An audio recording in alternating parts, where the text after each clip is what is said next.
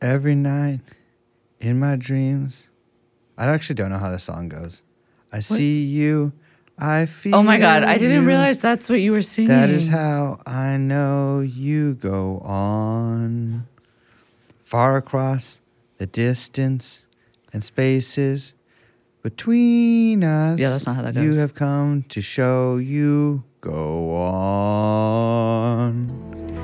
Near, far, wherever you are, I believe that the heart does go on.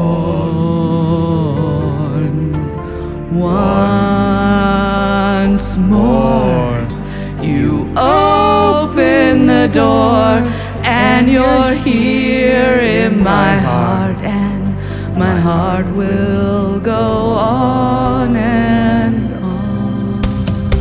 Love can touch us one time and last for a lifetime. No, I'm not doing this. Jeffrey Epstein. Jeffrey Epstein. Jeffrey Epstein.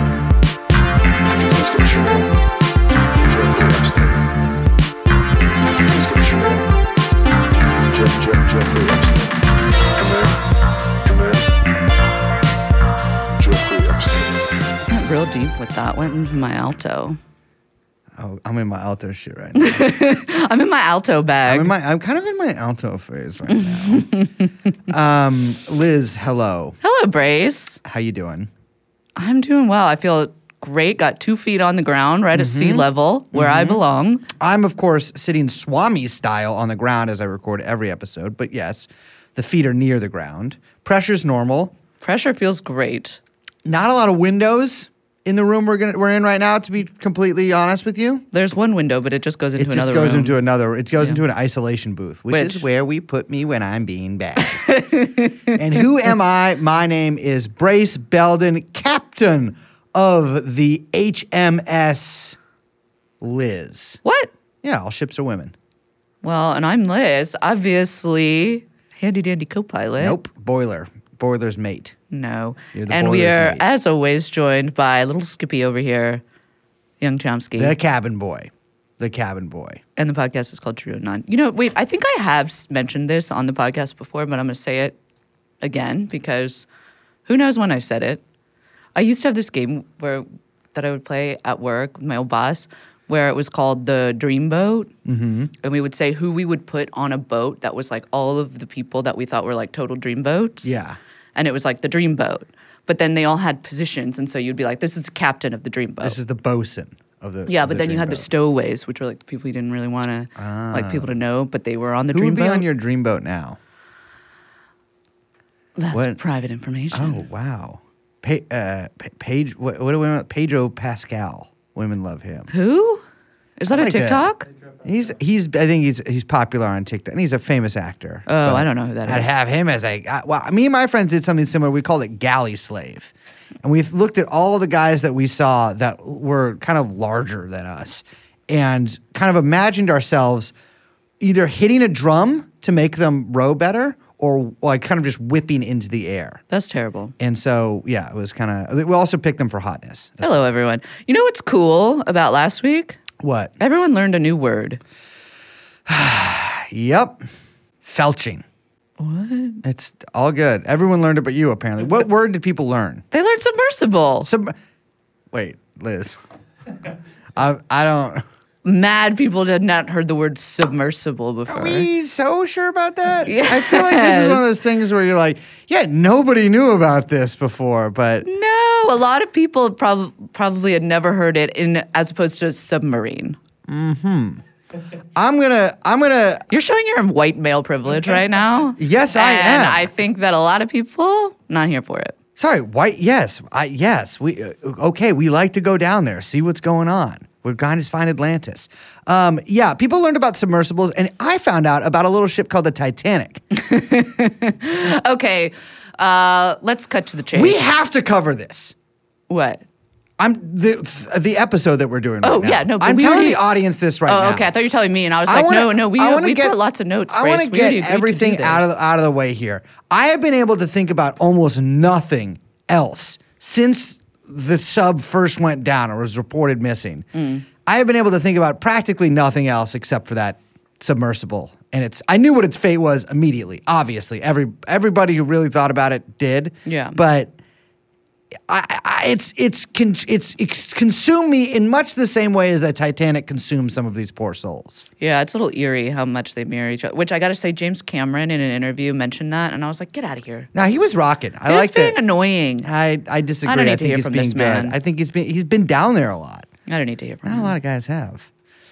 The Titanic sub. All right, so we had a whole other episode planned that we were going to do. We Yeah, even but- had some notes and everything for it, but this we have to talk That about one's this. going lost. That's Who gives a going into shit? the lost tapes. No one will ever find out what 41 happened. lost tapes now of True and Non episodes. So for everyone at home who was in fact in a submersible underwater for the last week and has no idea what we're talking about, what we're talking about is this little ship that could not, which is called the Titan, which is a 5-man, 21-foot submersible, which was operated by a private company called Ocean Gate Expeditions. No idea if this company is still in operation. We'll get to that. Not for long. This little dinghy submerged at 8 a.m. last Sunday, which who knows when you're listening to this, but just bear with me here. Yeah, it Last comes out Sunday. on Monday. They lost communications with their mothership at 9:45 a.m., so about an hour and 45 minutes after they submerged. But they didn't report it missing to the U.S. Coast Guard until 5:40 p.m. later that afternoon, which I got some questions about. They were supposed to return back up. They did not. 5 days later? Yes. 5 days later, they had about 90 hours of oxygen. I mean, so they reported missing. It becomes this kind of like, where are they? Maybe they're just lost at sea for a little bit, but there's kind of like an oxygen countdown thing going on here. Yeah, about they 90 had- hours of oxygen Yeah. on board. And as of yesterday morning, that 90 hours was officially over. But by that point, unless you're having really morbid fantasies, like you know that they're long dead. Well, right? I think some people were hoping that that maybe it was kind of just like caught on the ship or like, Yeah. had floated up somewhere and was just like bobbing along on the ocean, at the top of the ocean or whatever. It had not, the U.S. Coast Guard announced that they found debris that matched what they believed to be the hull of the little thingy. The little doohickey. submersible. And it has since been revealed that, yes, in fact, it did implode, which we will get to. But first, we should kind of talk about a little bit of background. The Titanic. The elephant in the ocean. The motherfucking Titanic. Now, Liz, you and I actually met on the Titanic. You, at the time, I believe, were with your husband. I was kind of like a roguish stowaway. And I was, I honestly, I met a really beautiful woman on that ship, had a great romance with her, and I married Rich, and I came to New York sort of on top of my game. You, of course, were divorced by your husband on the ship, which was one of the first times it's ever happened in naval history. And you kind of came here as a pauper, and I rescued you. This is so mean. Sort of put you in the workhouse kind of thing. Now, the Titanic, right? It is, I mean, listen, everybody knows what the motherfucking Titanic is. If you haven't seen the Titanic, the movie, you're weird. I feel like it's one of the most You've watched. seen it, right? Of course, I saw it in the theaters. Yeah, me too. Twice. Probably one of the first sex scenes I actually ever saw. Damn, I think me too, maybe. Yeah, it was pretty. When I was a late bloomer. Yeah. And it's I can fully remember, of course, the hand against sort of horror movie style, making a streak against the window in the T Model Ford or wherever they were fucking in. Yeah, I remember my friend and I in grade school or whenever we went and saw it. This is such a classic Liz moment. We went and we were like real like sarcastic, like bratty kids. Like, oh my God, this is gonna be so stupid. This movie looks so cheesy. Oh my God, this is gonna be so dumb. And then in the audience, like, halfway through, just like fucking bawling. Sobbing. Just totally, flying, Jack. Hold on. Come on, Jack. Come on. So the Titanic, big-ass motherfucking ship, very fancy, sort of an affront to God, you might call it. Kind of like a middle finger to Jesus Christ, Moses, Muhammad, kind of all of them up there. And, of course, because of that, because of its insult to God, it struck an iceberg.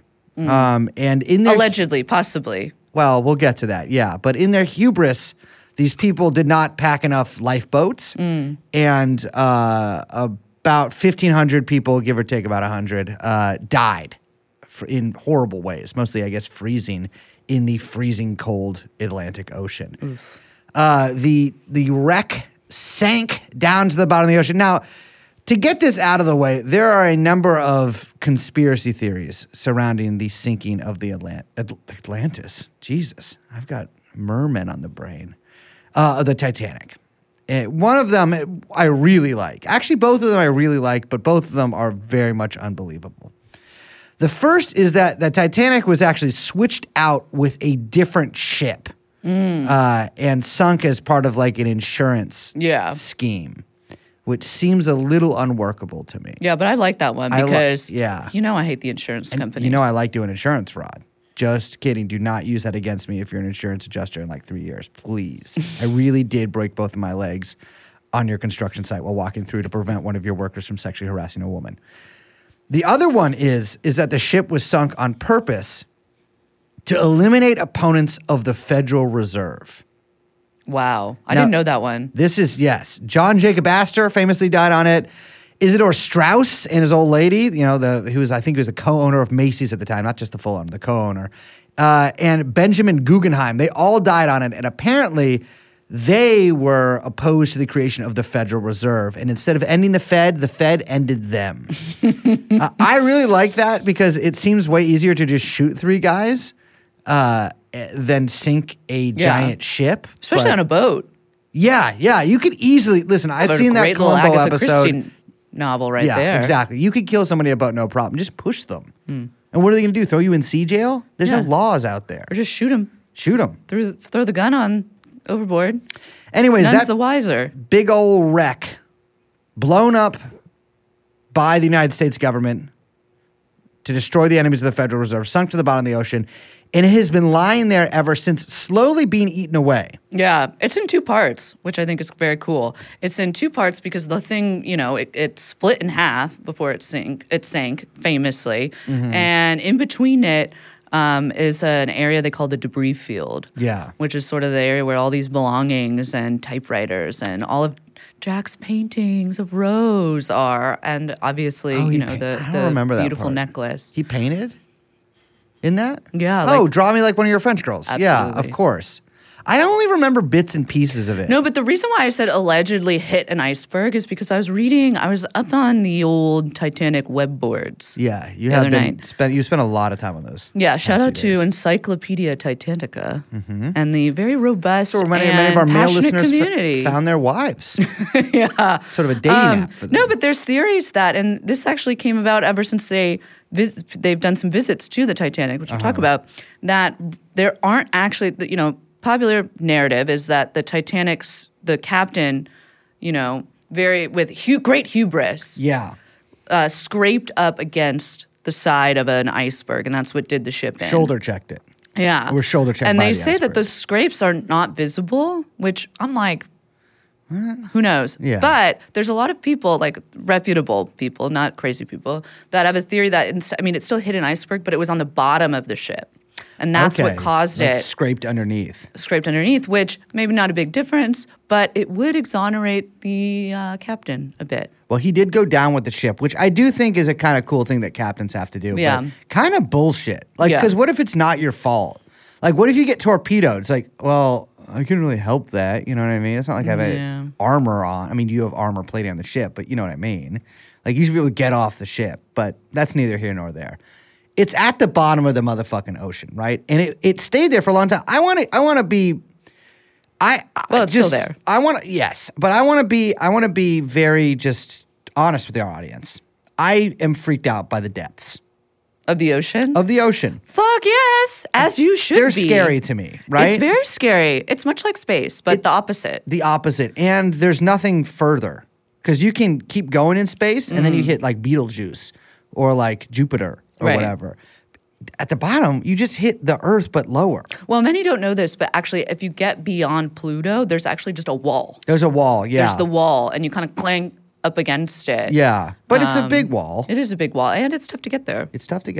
So at the bottom of the, it's a big space, right? And so I think people might be a little surprised to know that they actually didn't find the Titanic for a long time. They could not locate the actual wreck of the Titanic at the bottom of the ocean for quite a while. Which is kind of crazy because it's a real big ship. It's a real big ship. It was found by a guy named Robert Ballard. Now, Ballard's kind of an interesting cat. He was in the Navy, naval intelligence, actually, for I think something like 20 years. And I think he quits the Navy, and then he returns to them with an offer. He's like, listen, I need you guys to help me create robotic submersibles in order to find the Titanic. So he says. The Navy says, okay, yeah, we'll help you develop this technology, but to look for submarine wrecks. Now, Liz, I know a little bit about submarines. Yeah, we know about your white male privilege. Yes. Well, yes. But I have a personal connection to a submarine. There was a submarine that was parked at Fisherman's Wharf in San Francisco. Have you ever been there? Yeah, I remember it's next that. To the Liberty ship. The big that's thing. There. Yes. I used to buy Coke from a guy who worked on it. Like, what did he do on this submarine? Well, he wasn't like, he literally... was he like a ticket taker? He for was the people ticket taker at the little thing in front of the submarine. But I know that he had pretty much free reign to go in the submarine and things like that. So he was he worked on a submarine. Am I wrong? I mean, he worked off the submarine, but he worked next to it on the project of getting people on the submarine for tours. I think that's fair. So I'm kind of like emotionally invested in this stuff because of that. So Ballard was tasked with finding these 2 Cold War era submarine wrecks, and they actually kind of sandwich the Titanic in where their supposed locations were supposed to be and where they actually ended up being, right? And the first of these is actually one I want to go to in a little bit in detail because it has some similarities to our recent Titan accident. This is the USS Thresher. That is a very cool name. Yes, it is. Yeah. And it's sort of a famous submarine wreck. This is one of those ones that before we started this episode, I was like, oh, I know what that is. That one and the Kursk, I was familiar with the stories of because they're both pretty horrific stories. Goes crazy. The Kursk was fucked. And ugly as hell. You thought it was a disgusting sub? I don't like it. You don't like it? I don't like it. Interesting. Okay. Okay. I'm just going to say. Doesn't have the elegance of Red October. It does not have the elegance of a Red October. So, all right. The USS Thresher was a nuclear attack submarine commissioned in 1961. We're talking Cold War here. And it was still being tested, and it was on deep diving test alongside a Navy submarine rescue ship in pretty deep water, several hundred miles east of Cape Cod. So that day, the sub-rescue ship, like the day that it was lost, the sub-rescue ship hadn't actually seen the Thresher, but had communicated with it via radio. And we're basically it's like the sonar thing. The way that subs communicate to ships, at least back then, and still, I guess, is sort of too strange for me to understand, but it involves sonar. There were indications that there were problems leveling out the sub, and then communications between the submarine and the sub-rescue ship kind of become garbled. There were 2 really mangled messages that came from the submarine, only a couple words were legible. One of which maybe said that the Thresher had exceeded test depth. Then they heard what sounded like ballast tanks blowing, and then one high-pitched noise, which everyone can guess what that is. So they think that it went too deep. Yes. So basically, they never really... So this was actually part of the reason that Ballard was sent to find these 2 wrecks, is because they actually still don't really know what caused these problems. Because what happened with the Thresher, right, it's descending normal, and then the captain of the Thresher radios up, and he's like, we got a problem, and he's blowing ballast tanks. And so that is basically a way to, shoot yourself up to the surface, right? Right. And you're not really supposed to do that far down. Just like with the Titan, you actually control it with propulsion, right? So you can either, you can basically adjust depth from there. Right. Ballast tanks will shoot you up to the surface. Like crazy, like And so they wouldn't have done that far down unless there was a pretty big fucking emergency, right? Unfortunately, what happened is they ended up just sinking much faster. So sort of the opposite of what you would want to happen. So they blow the ballast tanks and they actually are just shooting downwards really quickly. Oops. Yeah, you really don't want Maybe they were that to upside happen. down and they didn't realize. Well, I think it was just the sub was uneven, it was the nose was going up and it was just kind of rocking around. So the crazy thing is what the people experiencing on board must have been insane, right? I mean, we don't know. I mean, there's been several theories put forth as to why this happened. One of them is that there was, this one line was loose and it basically started flooding and try shooting water in there really quickly. There's now some indications that it might have been something else that caused it. Nevertheless, there was probably flooding of some kind. And with that, electronic systems going off, probably fires starting. And at the same time, they're descending really quickly. And, you imagine you're a submariner in here, and there's all of a sudden, you're very far down in the ocean, like 800 feet down there, and there's water shooting in the sub. And all that you can hear is the outside of the submarine. It's just the metal is groaning under the pressure. The pipes in the submarine are groaning under the pressure. So there's this horrible banshee-like streaking noises that are coming from all around you, like you're living inside of a banshee's throat. It's this horrible noise of hell that's all around you. Meanwhile, the pressure in the submarine is rising rapidly because you're descending really, really quickly. In fact, much too quickly to be safe. So at the same time, you're getting the bends, which is just because of the rapid change in pressure. These bubbles are forming in your blood, and so everything becomes really painful. So your last moments are spent inside of this sealed metal tube, groaning metal, screaming at this point all around you. There's fires inside, so you're burning hot and at the same time being sprayed with tremendously powerful jets of water, probably to the point where you're being very badly physically injured by that, and your blood is essentially exploding. And then there was a implosion, and that was the high-pitched noise that the sub-rescue ship heard, and the Thresher was later found to be in 6 different pieces at the bottom. This actually led to a revamping of sub-safety practices, but not in time for the USS Scorpion, which was a different nuclear attack submarine that was lost in 1968 with all hands, and that was lost because, of course, also kind of made badly. I think the submarine crew was not super well trained, and they might have had a malfunctioning torpedo that actually launched and then hit the sub itself. But that was lost with all hands in 1968. And so these are the things that Robert Ballard was actually supposed to go look for. And instead, at the tail end of that journey, he found the Titanic.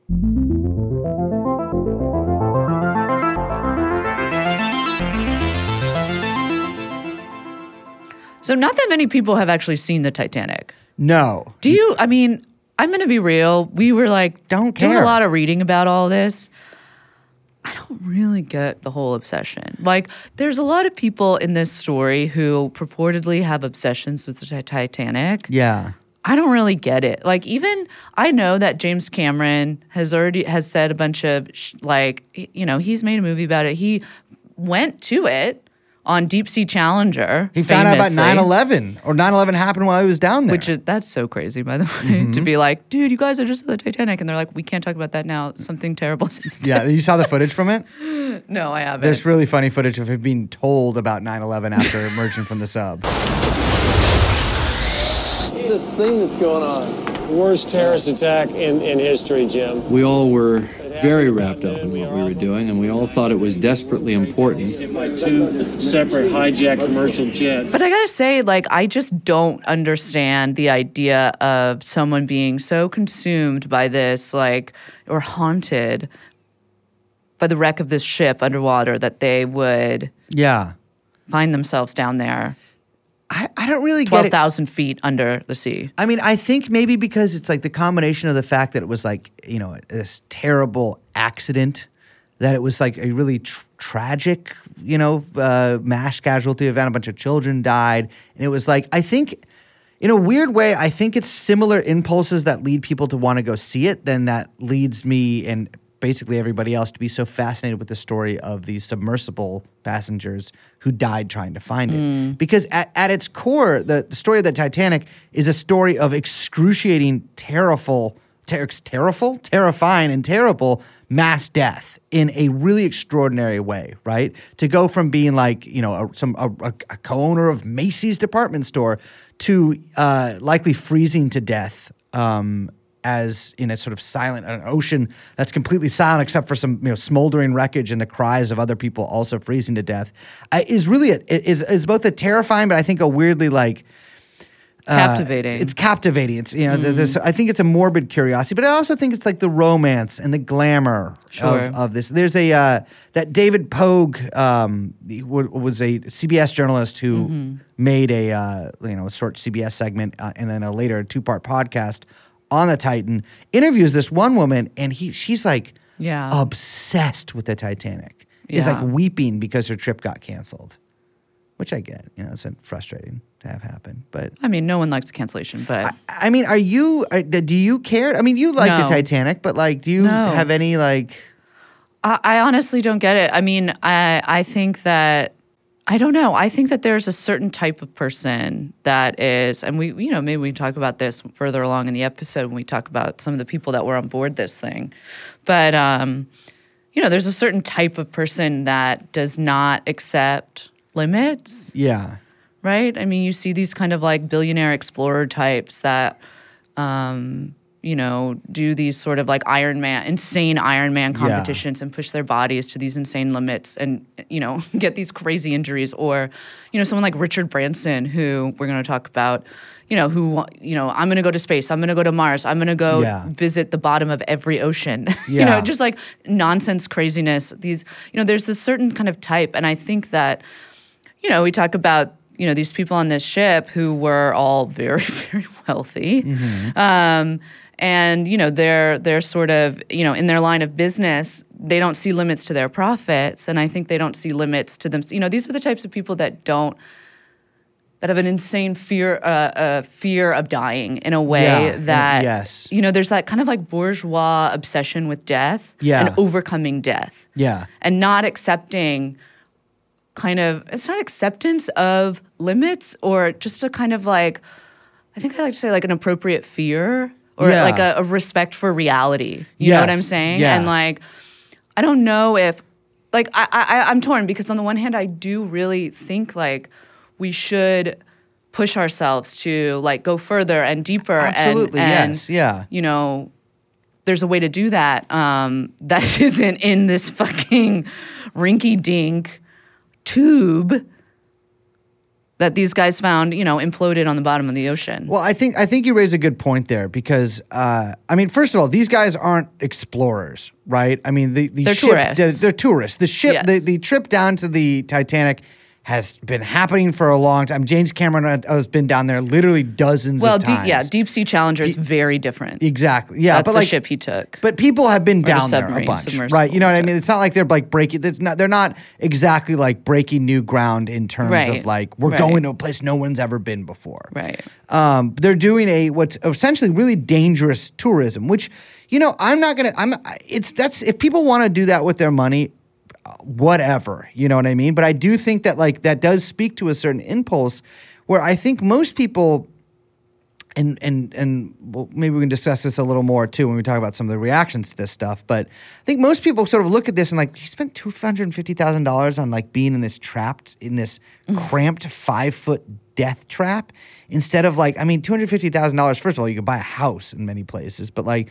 I don't even know what kind of vacation I could take with that, but I could take a very, very, very, very long and very, very, very nice one with that. But that's what I'm saying. It's like they're chasing after something to prove that they can conquer and dominate something that, by the way, they just proved they can't. Yeah. But it's something inside that says, and I really do think that there is that kind of like, it's almost like a cliche, right? That like bourgeois obsession where it is, I can, you see these are the types of like biohackers who say like, I'm not going to, like aging is a disease as opposed to just a natural sort of course of life and kind of the flip side of living, right, is dying. And I think that it's this like, I don't accept limits on the expansion and reach of my profits and my business. I don't accept the limitations of my own life and of this world. Yeah. And I really, I think it's it makes me feel really queasy when I think about it. It's like out of sync with the world. It doesn't feel respectful and it doesn't feel, this sounds really hippie, but it doesn't feel in harmony. Here's my thing. Listen. There's a few things you don't want to fuck with, right? Outer space, and you don't want to fuck with the bottom of the ocean. Those are kind of the same thing. Yeah. And like, there's a reason that like, would you look at a picture of the Titan? Would you go to space in that or the equivalent? Absolutely, you would not. And so I don't know why these fucking people thought going to the bottom of the ocean in that would be a good idea. And listen, you know, I understand. I am almost sympathetic to the feeling that these people have of like, I need that rush of adventure. You know, I have been prone to that in my life myself. But the thing is, these guys aren't like, you're a passenger. And what I don't like and what freaks me out personally is it's the same thing with airplanes and helicopters. Any of these things where like you aren't in full control of the situation, especially if you're not driving, right? Being a passenger in one of these things is that any number of a minor accidents or mishaps or you know, a waylaid bolt or something like that, a loose something could result in a catastrophic death for you.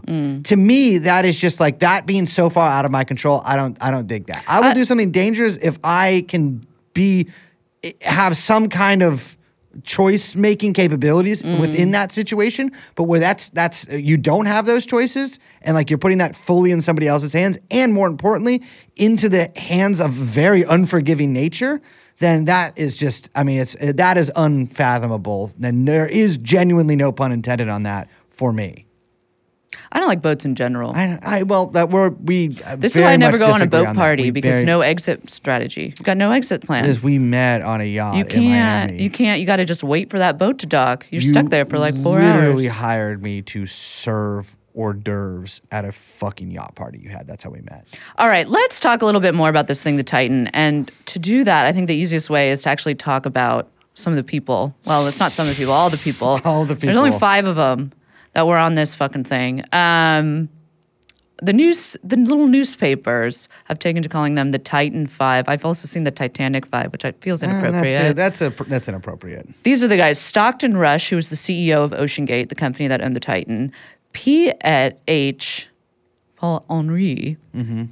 Nargolet? I'm letting you deal with this. How are you going to say it? That's not it. I'm going to say Nargolet. Yeah, Nargolet. P.H. Nargolet. Fucking Wes Anderson ass French explorer. Pussy Hunter Nargolet. I actually kind of like this guy. AKA, me too. His name, he's also known as Mr. Titanic, which I gotta say, it's a little like Castro's San Francisco nickname sounding. Mr. Titanic? You think it's a gay nickname that is a reference to the size of his massive penis? Is what you're saying, Liz? I didn't even go that far. Here's the thing. It sounds like... No, you know what I was thinking more? Is like Beach Blanket Babylon. Yeah, okay. Which I gotta be honest with you. It's like Beach Blanket Babylon featuring Mr. Titanic, played by P.H. Nargolet. I had fond memories of Beach Blanket Babylon as a kid. Saw it as an adult. I don't know. If you saw it as a kid, I know it was like 3 years ago, 4 years ago. A lot of wigs in that show. A lot of wigs in that show. Hamish Harding, who is known as a British explorer. I'm like, you don't all get to be explorers. Explorers aren't real anymore. Hamish does fit that mold a little more than the other guy. I think Hamish is more of a like, he's like also like, doing one of the big yacht races. Yeah. He's that guy. He went to space. Well, we'll get to him. Shahzada Dawood, the Pakistani billionaire, and then his 19-year-old son, Suleiman Dawood. Yeah. So those are the 5. They, spoiler alert, they died. They are perished at the bottom of the ocean. Let's start with Stockton, this guy, because it's really his fault that all this happened. So something that I was fascinated to find, big San Francisco connection here. Yeah, he grew up in San Francisco, and I didn't find out where. Not Stockton Street. No, he grew up very, very wealthy in San Francisco. There's an interesting profile on him from a couple years ago in Fast Company where he's described as more Musk than Cousteau. Not something, if you are a TrueAnon listener, that is not a good omen. Not a good omen. No. So this guy, when he was a kid, he really wanted to be an astronaut, which is sort of like, all right, buddy, get in line. Yeah, okay. You're a kid. Me too. Whatever. Yeah. But he like literally wanted to be an astronaut, and I think this is like such a wealthy kid that he thought that was like maybe a possible road for him. So when I was a kid, I also wanted to be an astronaut because my dad's favorite movie was The Right Stuff, and so I saw it several times. But in the process of being a child and discovering the world, I discovered 2 things. 1, that to be an astronaut, you had to be very good at math. Yes. And 2, that I had a what was later diagnosed as a severe learning disability with like a sort of emphasis on the severe by a very concerned woman in my 20s who did a test on me. And that was mathematics related. And so Wait, were you still holding on to the astronaut thing in your 20s? No, but I was just like, I was so bad at math my whole life that I was like. You were like, oh, now it makes sense that I can't be an astronaut. Yes. I Yeah, see. yeah. My grandfather really wanted to be an astronaut. Like, studied so hard and was like, he was amazing at physics, at science, at math, at everything, and he was too tall. He was humble brag. No, he couldn't. You have to be very small, Really? to fit in the rocket ship. So like, But he became a pilot, and he was also like almost too tall to be a pilot. yeah. This was shot down guy. No, no. But you also can't be very tall when you're a pilot. Yeah. Anyway, Stockton Rush, this guy. So yeah, he didn't really figure out he was going to be an astronaut until he was 44, which I think that seems very late, much later than in your 20s. I'll give you that. I'm trying to think of like right now at 33 if I was like telling people I'm going to be an astronaut. I think I might be an astronaut like at some point. Like, yeah, you're fucking mad beautiful. But you just say you go the Lance Bass route. Ball thing? Oh no, that's Lance Armstrong. Lance Bass? I met Lance Bass. Yes. I didn't ask him Cosmonaut. that. Cosmonaut, true. But did it actually happen? I feel like he didn't go very far up in there. But he did make it a national story. He did, yeah. Okay, I make jokes, but Stockton Rush, he was a pilot. I mean, he studied aerospace engineering at Princeton. He worked on F-15s. Like, he was like, I'm going to go to Mars, blah, blah, blah, blah, blah. However, at some point, he also got his MBA. And I'm like, you can't be that serious about being a pilot If you and got the astronaut. backup MBA. Backup MBA at Berkeley? Come Yeah. on, man. So he basically abandons his dream of going to space and just looks down in the ground and is like, wait, I'll just go to the ocean. Wait, we have we have space at home. Yeah. He's quoted as saying the future of mankind is underwater, which is not something you want to be quoted as saying when you, in fact, die underwater. Atlantis guy like trying to talk to the rest of the world on land in like 4,000 years ago. So Mr. Rush says that he got the idea to launch Ocean Gate when Richard Branson announced Virgin Galactic in 2004. Do you remember? I mean, we covered some of this a little bit when we did our Elon series, but there was that big rush, no, I'm not trying to make a link there, but there was a big like gold rush in this idea of like extreme exploration companies. Yes, in the 2000s. They're like, oh, we can just have, everyone wants to go to space. You could just take a Boeing jet to space. Well, I remember this because I love space. I don't love space in the way that I want to learn about it and like will know about how physics works and things like that. But I really liked reading Robert Heinlein and like Philip K. Dick books as a kid. And so that I guess I loved science fiction from many years before I was born as a child is what I'm saying. But I'm fascinated by space. And I remember when they first sort of started mentioning space tourism was going to be a thing, like when the Lance Bass thing happened, I was like, wow, maybe someday I'll go to space. And then I realized that was not feasible for someone of my means. So this guy, Stockton Rush, he starts his company with just inherited money. Yes. I mean, he's so rich that like I've been to multiple like places in San Francisco that are named after his family. Yes, like he's very, very like wealthy. I've been to both a symphony hall, like the orchestra hall or whatever in San Francisco. San Francisco Symphony. The San Francisco Symphony. Their building is named after his like grandfather, great grandfather.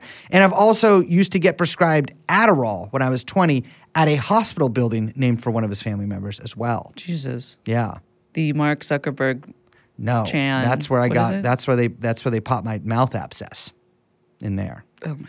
It's pus coming out of my mouth for literally 3 days. Okay, so he launches Ocean Gate in 2009. He's like, we're entering the adventure travel market. He says that this whole market is worth $275 billion a year, which I think is definitely something you would say if your company is part of that travel market. That seems a little high. It's worth to me. that? I don't think that's true. He says, I want to change the way humanity regards the deep ocean, which again is not something I think you want to be on record as saying after. I do think he did accomplish that.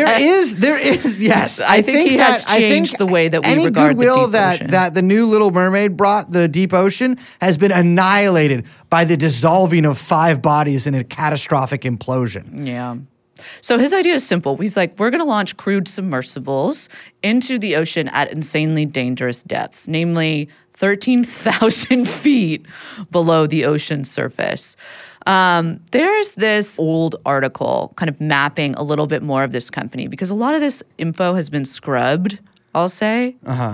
So OceanGate originally started out as a company simply by just chartering private submarines. Now, remember, in 2009, 2008, 2009, this is like, we're going to Uber everything. Yeah. Imagine, we're just going to charter helicopters. This is my new company. Boom, I have a company. Oh, we're going to charter airplanes. Ooh, boom, this is my new company. Yeah. And this guy's like, we're going to do Uber, but for people who want to be Steve Zissou. Yeah. Yeah. Not a big market. Not a huge market. He starts off with this 5-seater submarine that he bought off some guy that was yellow, which apparently everyone involved hated for the obvious reasons. I like yellow. It's classic. It's like a yellow. I mean, I actually hate the Beatles' yellow submarine almost more than any other It's song. horrifying. It's one of the worst. Horrible. Honestly, one of the reasons I don't like the Beatles is because I don't like. Yeah, we'll get into that maybe another time. I like that. It's charming to have a yellow submarine, though. Well, it has been described by more than one person as having a steampunk air. I'm just trying to give a little You've visual. kind of been, yeah. I guess it had a bunch of like colorful knobs and a diver's helmet in there, like an old diver's helmet. Probably like some old kelp hanging. Yeah, and a marlin or Crazy. something. Everything's like this crazy, like altimeter or whatever. And like a shrunken head. Yes. Yeah. Well, that's not steampunk, but I like where you're going with it. Okay. Well, apparently he chartered it out to some oil rig companies, which is really what he was going after with this market, right? He's like, oil companies are always like trying to get deep down in there, look at environmental impact, looking for more places to find oil. That's where you would go after. Who else would be chartering a fucking submarine, right? It doesn't make any sense. So he did some dives for some tourists. It would just be like 1,000 feet off Catalina, like, little wine moms, whatever. And they'd be like looking at, little fishies and jellyfish, and that was it. Makes sense. Like how Ghislaine Maxwell got Stephen Hawking in a submarine for the first time off the Little St. James, which she did. There's a photograph of it. I forgot about that. Yeah. That was crazy. Weird, right? Yeah. Weird. That's a whole weird thing. And he's horny. But all this is to say that the Titanic shit just came later. Like, that was never part of the original company. The OceanGate vision No, board. the whole idea was like, I'm going to create a private company that can charter submarines for big oil companies and make a lot of money doing it that way, because otherwise you got to go through all of this like annoying regulation. You got to go through the Coast Guard. You got to do all this. Why do that when we can just Uber it? Yeah. That's the basis of this fucking company, right? So we should talk about Titan, the submersible. The first version of this thing was called Cyclops 1. And the reason is because it has one big porthole that is like a big eye. Yeah.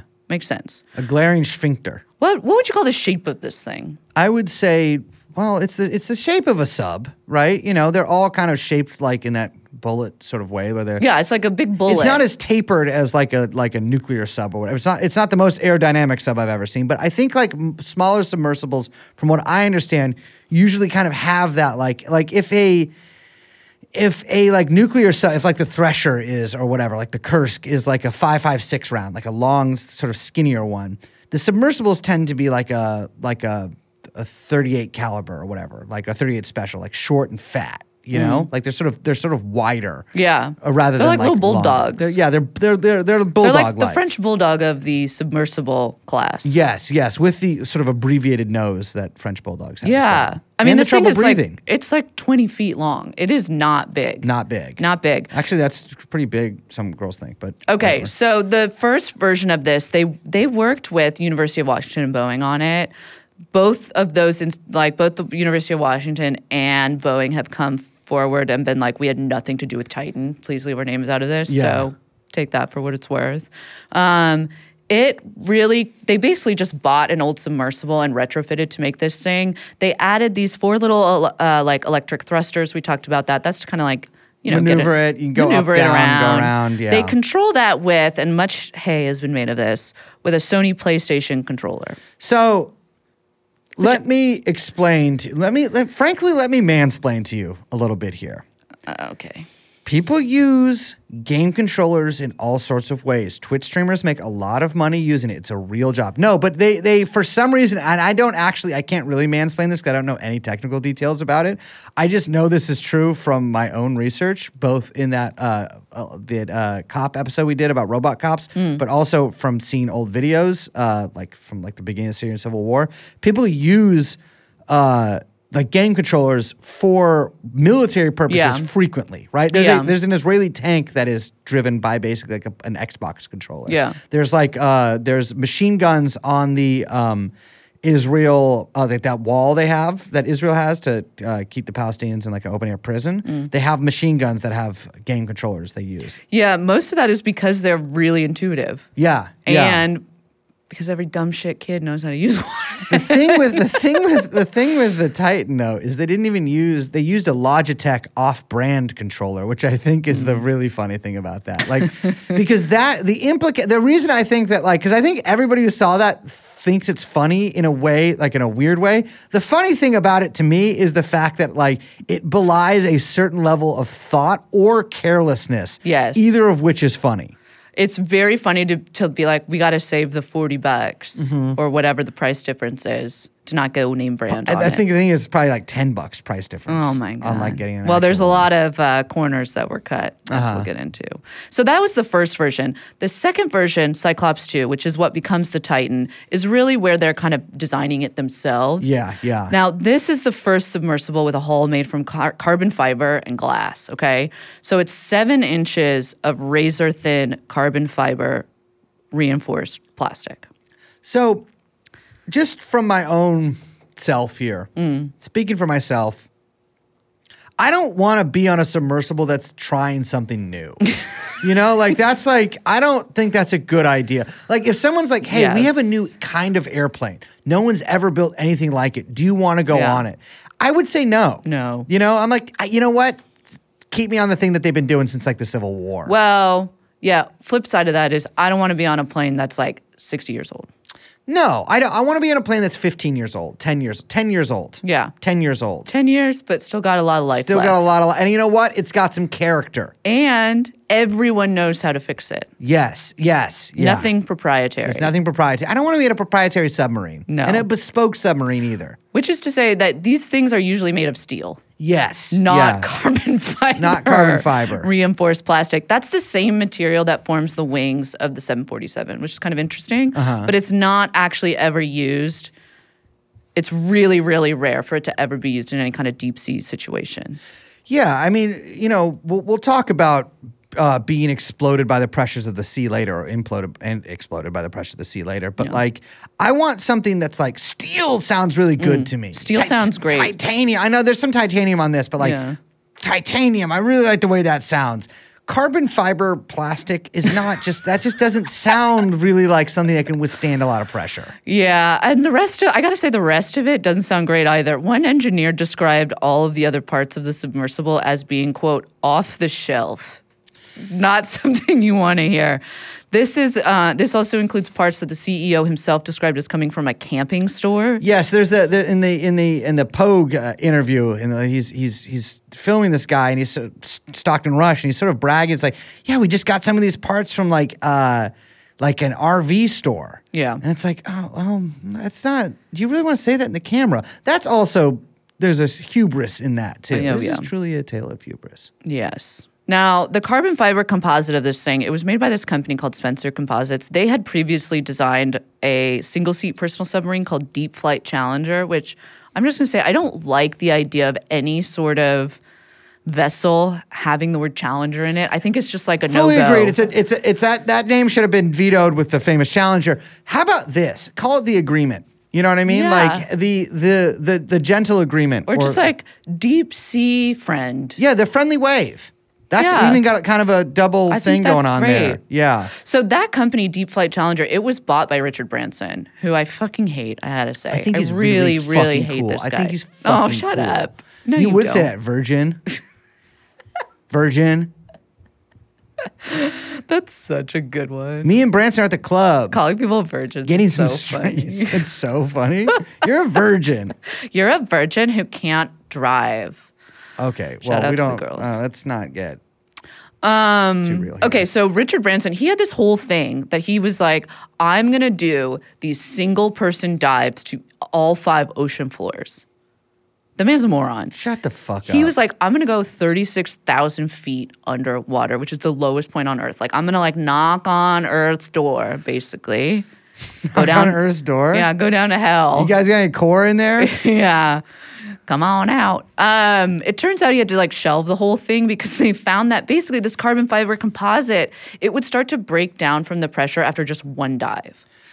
Yes. So it could not, it was like suitable for the one time. Yeah. But the subsequent ones, they were like, oh, this isn't going to work. You don't want a disposable one-man sub. And that tracks with what we know about the Titan because it had frequently sort of been having to be retrofitted. Yes. And re-repaired and things like this and worked on quite a bit. Yeah. And the thing is, OceanGate, the company, was like totally aware of all of these limitations. There were at least 2 former employees that voiced concern about the safety of this fucking thing.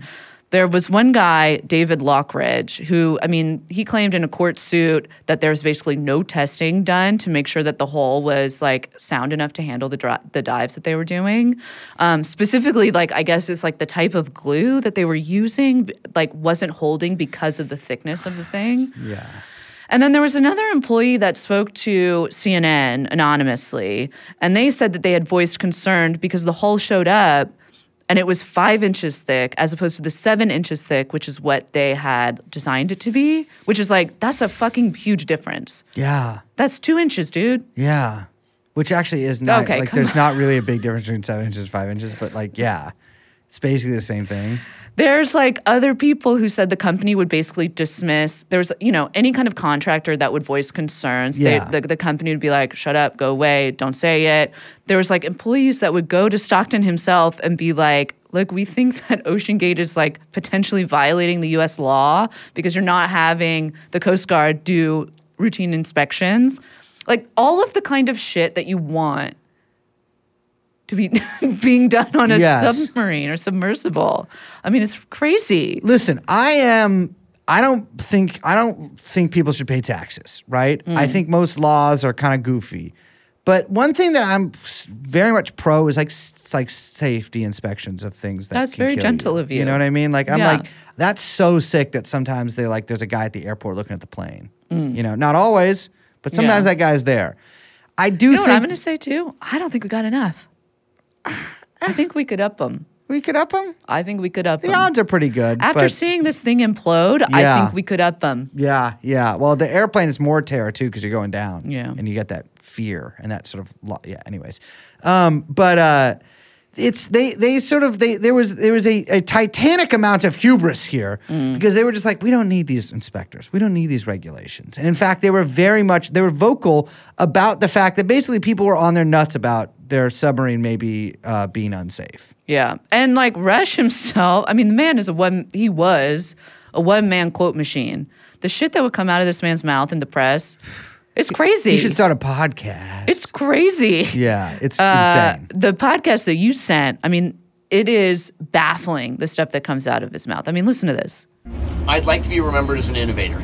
I think it was General MacArthur said, you're remembered for the rules you break. And, you know, I've broken some rules to make this. I think I've broken them with logic and good engineering behind me. The carbon fiber and titanium, there's a rule you don't do that. Well, I did. And he would complain in the press about industry regulations, which is a classic tech guy move. I mean, so much of this shit reminds me of early Tesla Elon shit. Yeah. I mean, it's crazy.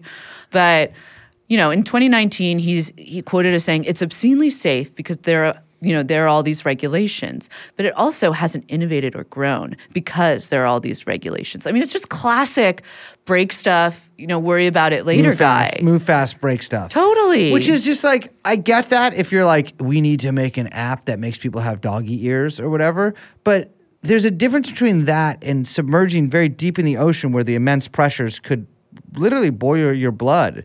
Yes. And explode your body. And it has. I mean, the reason that like the private submersible industry, such as it is, doesn't actually exist is because this shit is fucking dangerous. Yeah, very dangerous. And like there's so many industrial accidents in submarine work. It's crazy dangerous. Diving is crazy dangerous. There's a reason why they send ROVs down there instead of fucking manned vehicles. Yeah. They basically send drones down because it's much safer. Yes. And because of that, all of like submersibles and underwater vehicles, whatever you want to call them, like have to be classed, right? Yeah. In order, in terms of like safety. Yeah. And OceanGate's Titan wasn't classed at all. And they flaunted that. Basically, they're just like, oh, by definition, innovation is outside of an already accepted system. However, this does not mean OceanGate does not meet standards where they apply. It does mean that innovation often falls outside the existing industry paradigm. I mean, And that it's was like, that was one of fuck. their big reasons why, like, if you think of like any small submersible that you might have seen pictures of, where there's this like giant bank of controls. I mean, if you look at the interior of the Titan, it is literally just like 2 computer monitors and a fucking controller. I mean, the thing's gotten lost before. I mean, David Pogue, when when this whole kerfluffle was happening, he says that the ship got lost, or the Titan was lost briefly for like several hours when he was on the mothership, and that the crew cut the internet so that people couldn't complain. But the ship, it got lost down there, right? Yeah. Because it's forced to communicate with the surface, basically in order to navigate, even basically. And there's all these other stories from the podcast of like people going down there in the submersible and they can't find the Titanic. Yeah. And like they're being given directions from the mothership and interpreting them wrong. Like they're going the wrong direction after misinterpreting directions. That would, like, I'm sorry, if I'm on the sub with you and you're being told to move east 250 meters or whatever, and you move west 250 meters, I'm going to strangle you and take control. Like, I'm going to mutiny on that because you don't know east from west. Because here's the other thing. Down at the bottom there, your fucking compass doesn't work. Yeah. They go crazy. And you're they all start turned spinning. around. You're all turned around. So I would want a big bank of glowing knobs and controls. Even if they didn't do anything, it would just make me feel better. Well, you don't got that. You got a, Prime Day sale Logitech controller. Yeah. Yeah. I mean, they continually compared their company to SpaceX, which I got to say, I mean, to their credit, SpaceX is also a company that is famous for having their vessels blow up. In the ocean, too. And, it does look like OceanGate was using Starlink for communications, Yes. which is very, I mean, I hate to say it, that is very funny. I hate to say it. Apparently, they weren't using that to communicate with the sub itself, but it is very funny because, I mean, certainly they didn't call in anything for many hours. Although you don't need Starlink to call in anything from a ship, but it is very funny. So Rush first sets the price of OceanGate's Titanic dive at $105,129. Why is that, Liz? That is the inflation-adjusted price of a first-class ticket on the Titanic in 1912. That was so fucking Reddit. I want to blow my brains God, out. if only they had gotten here and prevented the Federal Reserve from starting, then we wouldn't have inflation at all. That ticket famously jumped to $250K in 2023. I don't believe that is because of inflation. No, it was like 2 years ago that it was less than that. Well, I mean, it's gone up quite a bit. There was one woman that was getting interviewed on the Pogue thing, and she's like, "Yeah, when I first heard about this, I think they were taking reservations like before they started launching." She was like, it was $40,000, and by the time I saved that up, it was like $60,000, and by the time I saved it up, it was $80,000. It's like, Jesus. So they just kept raising the prices because they knew people would pay. Yeah. I mean, they really like to play up the scientific angle of what they're doing as opposed to it just being kind of like adventure tourism. I don't really think it holds. I mean, they keep saying like, oh, we're doing missions. Oh, we're going down there to like study what's going on. There was a curator of maritime history at the Smithsonian's National Museum of American History, this guy, Paul Johnston, and he was like, in my opinion, there's not much to be learned from Titanic that we don't already know. I got to agree with him. Yeah. It's like, what are you studying? Well, They're like, oh, we're seeing the rate of decay. It's like, I think there- we already did that. We know the rate of decay. They like know when Yeah. it's going to be totally decayed. I get wanting to see it if you're like an underwater person or whatever, Like a merman? like the French merman. explorer or whatever. He was a Titanic expert. But like, Merman, Dad. yeah, if you want to see a merman too, which those are, I got some complicated. But you can't touch feelings anything. You can't take anything. You can't take anything. And It's I'm a sorry. UNESCO site, you know? Which is bullshit. Why? Let me take it. No, you can't. It's a It's so heritage hard to site. get down there that if you get down there, you should be able to take I have one a question. thing. Who You know a little bit about maritime law. Yes, I do. That is in international waters, correct? Yeah. Does international, when it's so deep, does it become international too? Like, how does that work? No, or does it's it go all the way definitely- down? Yeah, it goes all the way down. Okay. I'm just Wait, curious. so hold on. Let me take this I don't to know. its I was just conclusion. wondering. So like, but it is in international waters, it right? is in international. So I it's believe jointly. so, yeah. It's probably jointly. It's like a UN administered thing. UNESCO would make sense. Yeah. Like I'm just wondering waters, who's going to handle some of these insurance claims. Oh, well, And that, I think it's gonna be both the US there and is the UK. specifically maritime Canada? insurance. And so that'll probably be handled through, I mean, it would be funny to see if the vessel was like, well, actually, I don't know because they're like contracting with this vessel. So I don't know, but like whoever the vessel that actually took them there, the Polar Prince, excuse me, Which, was by flagged. the way, yeah. It's fine. It's 2023, Liz. Got it. Yes. But I don't know, but they're going to get sued at the ass. The maritime insurance has a long and storied history in both the Crown colonies and the UK itself, which is maybe if it's chartered out of there, and the US. And so they're getting sued. Yeah. Badly. No matter what waivers they sign. Yeah, no matter what. Those don't hold in the those UK. do not hold. Yeah. You can't sign away death. You're fucked, Yeah. basically. Yeah, these people are fucked.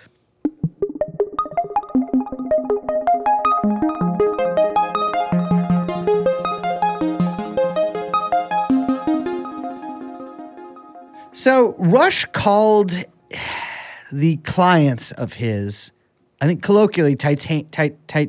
Titaniacs? Titaniacs. And we're zany to the max. Titaniacs. Oh, man. But he also called, like you mentioned, he didn't refer to them as tourists, but mission specialists. Yeah, mission special. Which that's not. Look, I went to space camp, and I, I was think about they to say, also called very me space camp. a mission specialist. Very space camp. Yeah. But he was like, this isn't tourism. This is mission. You're a mission specialist. And like, there'd be like a few scientists on board the mothership, going over doing some kind of studies. But like, really, this was tourism, plain and simple. Yes. And that is, basically laid out with the cast of characters that were on this thing. Although the first one does kind of fly in the face of that.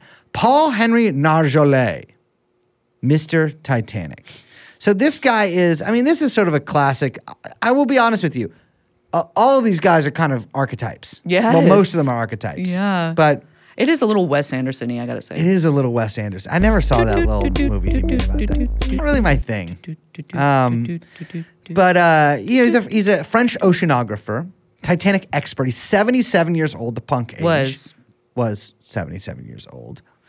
Spent 22 years in the French Navy before becoming an oceanographer. And the guy, the sea was in his blood. He'd been diving since he was 8 years old. Yeah, you look at this guy. He's a French naval man through and through.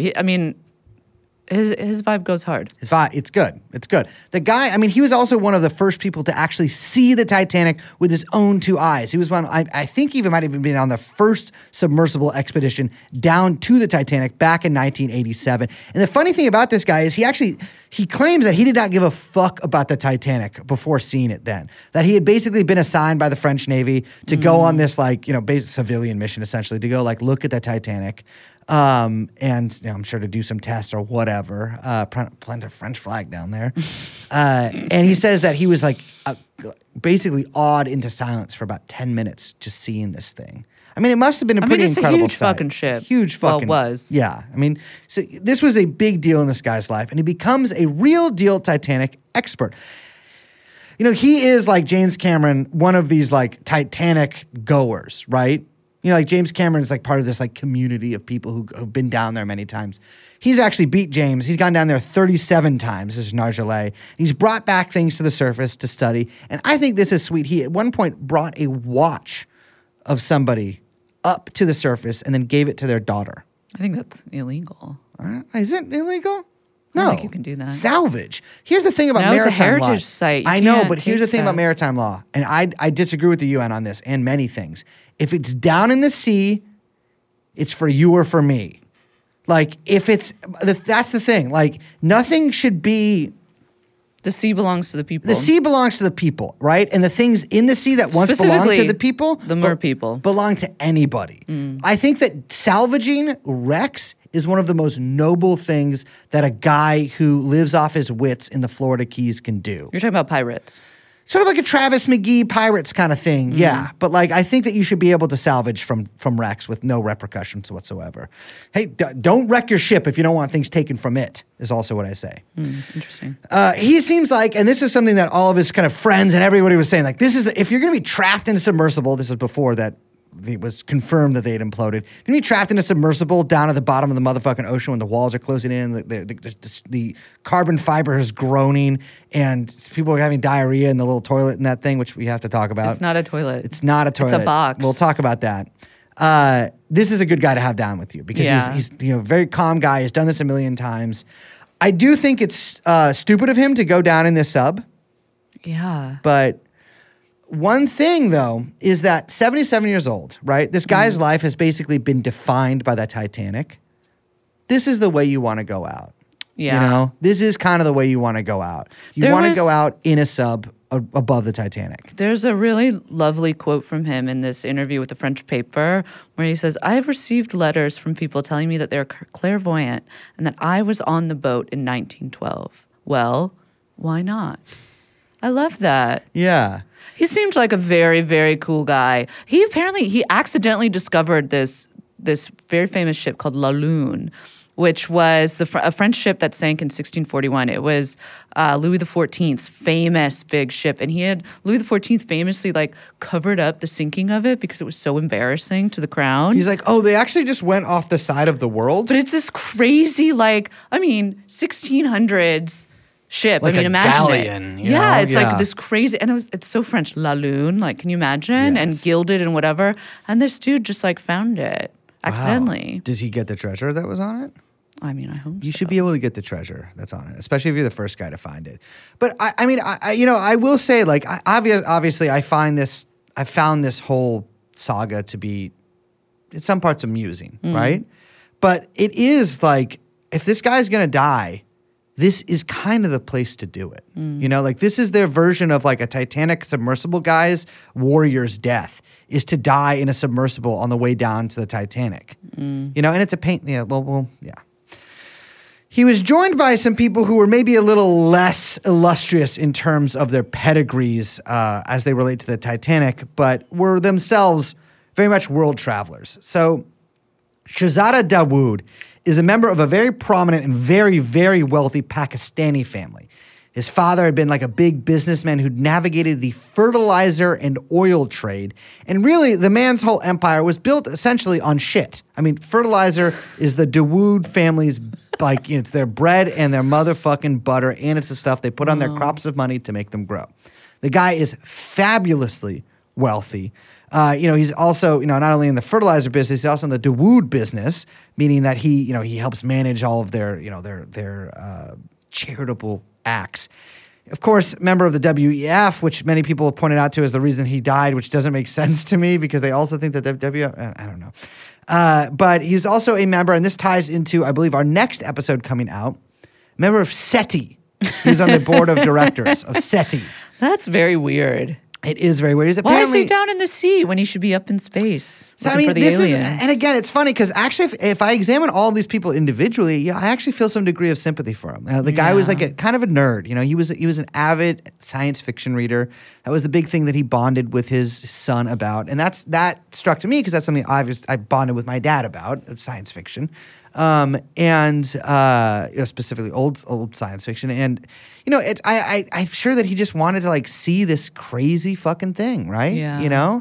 He sort of dragged his 19-year-old son Suleiman, who's a college student, along, and there's some kind of heartbreaking quotes about the kid kind of just wanted to go because he loves his dad and didn't really want to go in the first place. He was super scared. Got to tell you this, I love a lot of people in this world. Trust the gut on say that no. Say no. Yeah. You go. I'll stay on the ship. Part of becoming an adult is learning how to say no. I am still kind of bad at it, but I'm famously terrible. Yeah, most people are. Yeah. But if people say, but if someone's going to be like, do you want to go somewhere in a submarine? Fact check. Submersible. Submersible, yeah, but I'm going to probably say no because I don't like the pressure. I think you would say yes to the submarine. I don't think I would. Really? I've thought about submarines a lot. I don't think I would, no. Ship, yes, anywhere. I don't want to go to the Arctic, but Yeah. I would. Really? I just don't want to go. I don't care. What I think What it am I could going to be- see there? I want to see the secret war that's going on there. Well, the Nazis won that, Liz, and you're not gonna, as a Pole, you're not gonna like what you find up there. Oh my You're not gonna like it. Pole to pole. So the final passenger was a guy named Hamish Harding. Hamish Harding. This guy was he's so British. Hamish Harding is the fucking craziest British name I've ever heard. So British.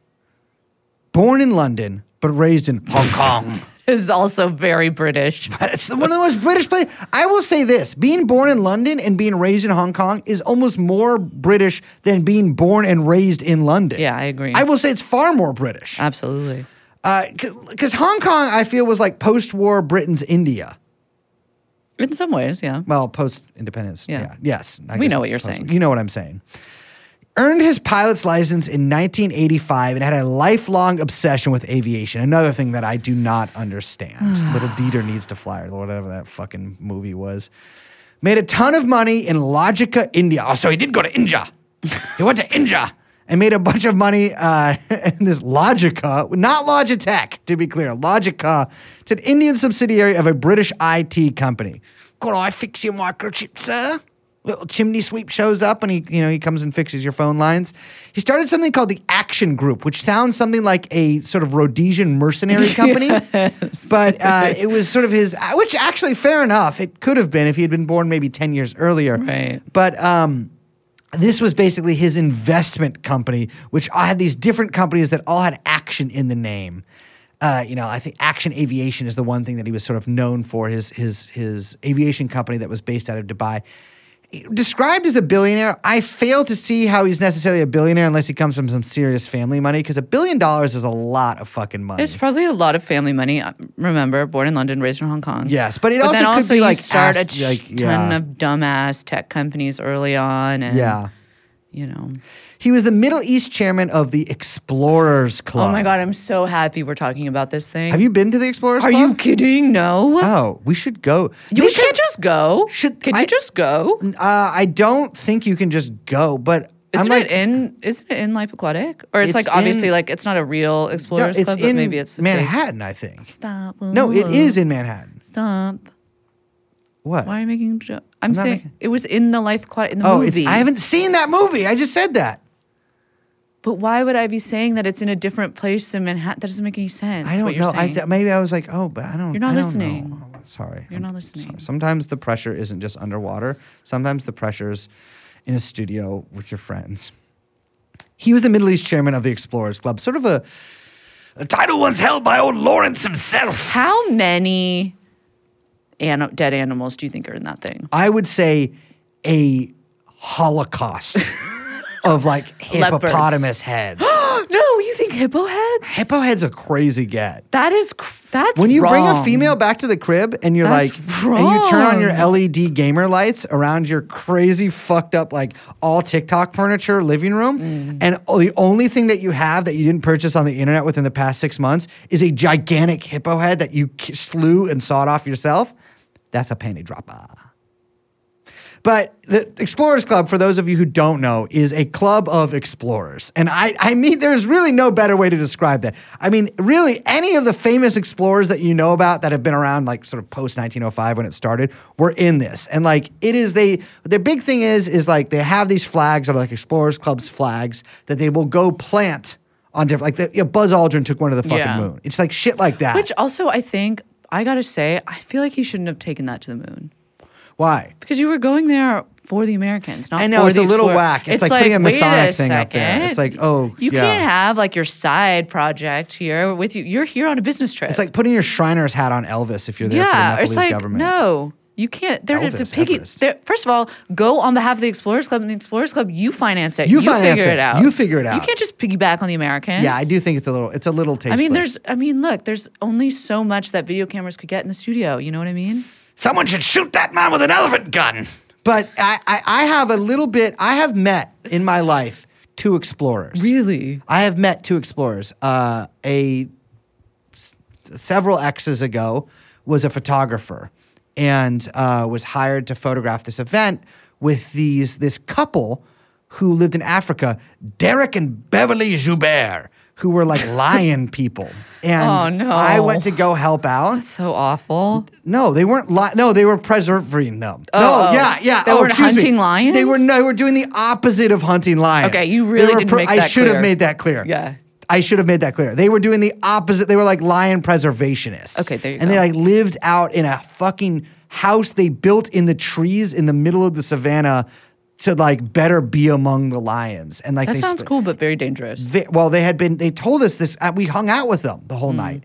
And because for some reason, it was not a lot of people working this event, but there's a lot of people there. And the guy was like this big guy with a beard and like a tan vest on and like, sort of like, who would been wearing a pith helmet if we were anywhere else. His wife, of course, just like this sort of like tough, wiry lady.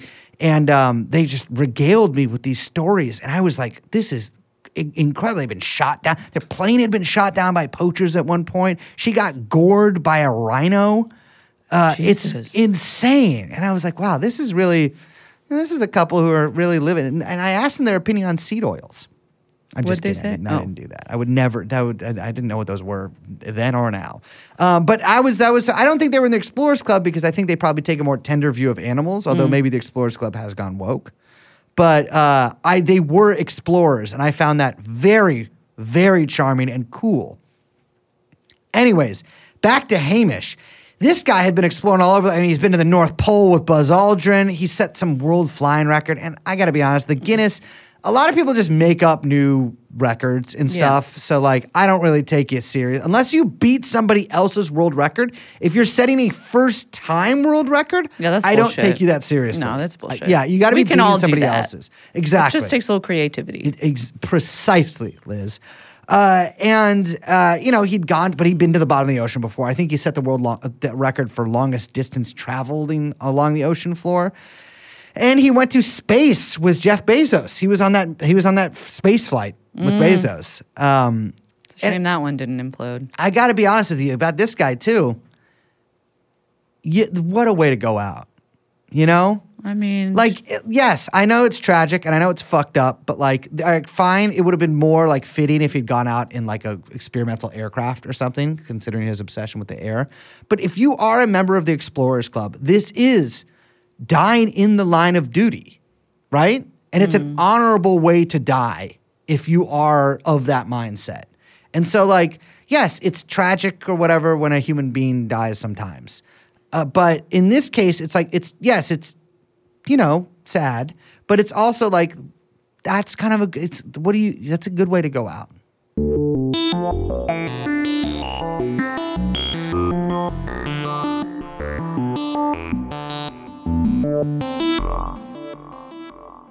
we got to talk about his stepson. We have to talk about his stepson. So you dated him. No. So much attention was paid to this motherfucker through this whole event that we can't not talk about this kid. Yes. Brian. And part of me was like, is it okay? What a Brian. I mean, the thing is, everything about this guy is so right that, if that makes sense, like he's the most stepson there's ever been. Yeah. And what a Brian, too. I mean, I didn't feel, part of me was like, I don't know, like, I feel kind of bad about this. But then I was, because he has Asperger's. But then I was like, I actually have known a lot of people with Asperger's. They've never done any of this stuff. So I'm like, I think this guy is just also fucked up.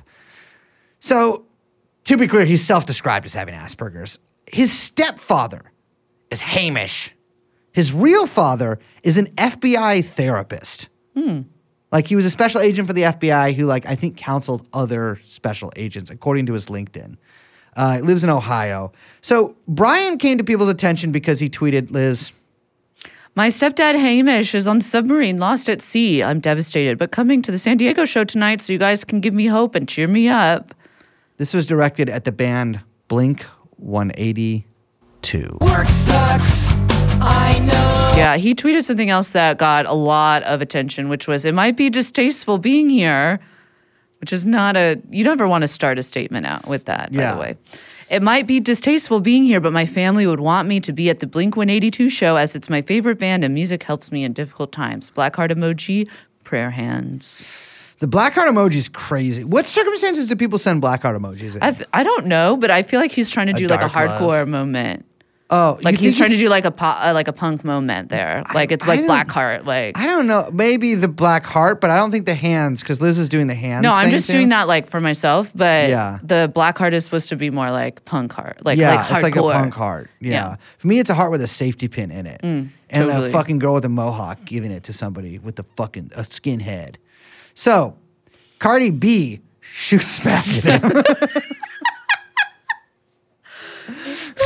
Cardi B, friend of the show, Cardi B says, basically, I'm not going to read the quote, but she basically is like, what the fuck? This is insane. Like, you're trying to get clout off your stepdad missing, which, yeah, I mean, that's pretty much inarguable there. Yeah. Brian called her, he fired back at Cardi B and called her a clout hound who could use some class, which is, I don't think Cardi B was trying to get clout off the stepson. That seems a little ridiculous to me. He then spent the rest of the day vigorously responding to OnlyFans models' tweets, and sometimes interspersing those with vague statements about praying for him or his family. I mean, these were girls who would like post, like, you know, the OnlyFans, like being like, do you want me to, like, what would you do if I sat on your face and farted? And he's like, please do. Or yum. Like shit like that. And I think that broke me, Liz. That broke me because I can't even get horny when I'm hungry. And this guy is like, his dad is at this point missing. Stepdad is at this point missing. And he's just like, those panties look fire though. I will say he obviously does love Blink-182 though, because the screen name is Audio Guy 182. Yes. So then I saw a tweet by sort of a e-girl type pop musician. I think it's safe to say. Like a pop musician who you could mistake for a professional Twitch streamer and who actually might be a professional Twitch streamer. And the tweet says, what, Liz, could you do the honors? Hi, the man Brian who has a photo with me where I signed his shoe. I've never talked to him before in my life other than that show where I did a meet and greet. I have no idea who he was until later. He's been blocked and banned from all my shows since. That photo is of Brian next to her, and she looks uncomfortable. And he's got a hover hand probably 3 feet off of her body. But I was like, well, what? I mean, I don't understand because she doesn't really give a lot of context for it. And it seems like there's people who do know context responding to her. So I looked a little bit. And there's multiple references that he's been stalking some women. And then more particular references in some old screenshots where he's stalking particular women. And particularly this one woman an EDM artist known as, and what an EDM name this is, Alison Wonderland. And listen, we're niche micro celebs, right? Sometimes people do weird things. You know, this is crazier than a lot of stuff I've seen. Freaky deaky. Can you read these tweets that he wrote? Oof. I got a tattoo of this bitch. She fucking dissed me. And then he says, AW, clearly meaning Alice in Wonderland. AW fucking pay. I will show up to her LA apartment. I will fucking find Alice in Wonderland and hunt her ass down. And you're like, okay, maybe that's just a crazy tweet storm of anger. People get frustrated. Okay. Taking shit out. Okay. I'm trying to be generous. You're being very generous, but understand, okay. But no, he actually got arrested for threatening to shoot up an Alice in Wonderland show. Yes, in Las Vegas, with Illenium, which I thought that was a festival, and I guess it's a person. In 2021, he got arrested for it. You can't call yourself Illenium after Willenium. Yeah, and it's also just, it doesn't really, Illenium sucks as a name to be. People are like, oh, I'm Illenium. You're like, wait, Willenium? Like no, the album? Illenium. Yeah, it's I don't think the show was at, well, you know where. But it was in Las Vegas, and he was planning to shoot it up. He gets arrested for stalking and harassment, goes to jail in San Diego, and according to a lawsuit, was attacked by his cellmate for being possessed by the devil. Now, wait, attacked for being possessed by the devil? The cellmate attacked Brian because the cellmate believed Brian was possessed by the devil. Okay. And to apparently exorcise him of this devilish spirit within him, he beat up Brian, but he also bit him very hard on the hand, and that wound was infected. And Brian subsequently claimed in this lawsuit to have gone blind from that, although he apparently has fully recovered his vision. Interesting. But he was let out of jail after a couple of years, so fairly recently, I believe. I looked at his Facebook. He deleted his Twitter. Well, we'll get to that. But I looked at his Facebook a long time back, and he got released fairly recently because he makes several posts about it. I also saw some tweets by a woman being like, I just found out my stalker is out of jail because his stepdad is missing on the submersible. Like, this is a different woman he stalked. Yeah. And unfortunately, this is not his first brush with the law. When he was 18, he and two friends had robbed a couple of gas stations at Knife Point. Their car later gets stuck on some train tracks.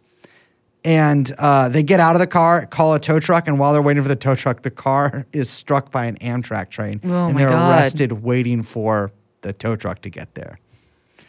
Insane. That's crazy. The saga of Brian ends, of course, as many online sagas do, with the N-word. He said this, "Quit tripping in my hood. I can say beep without the ER, of course. I'm down like that. On the set. It makes you feel bad." Yeah, that's not great. No. But he deleted his account, and now we never have to hear from him again. No.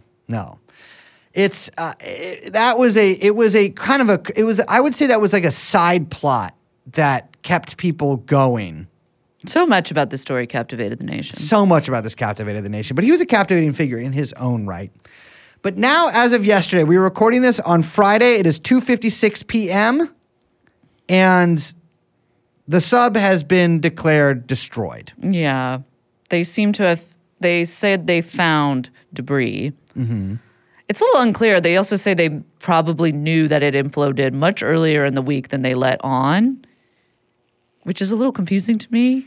I mean, here's, like, the second I heard the sub was missing, I was like, it imploded. Of course. Of course it imploded. I mean, there was like a number of different, and I get it. Like, this is the sort of like titillating, morbidly fascinating thing about this stuff, right?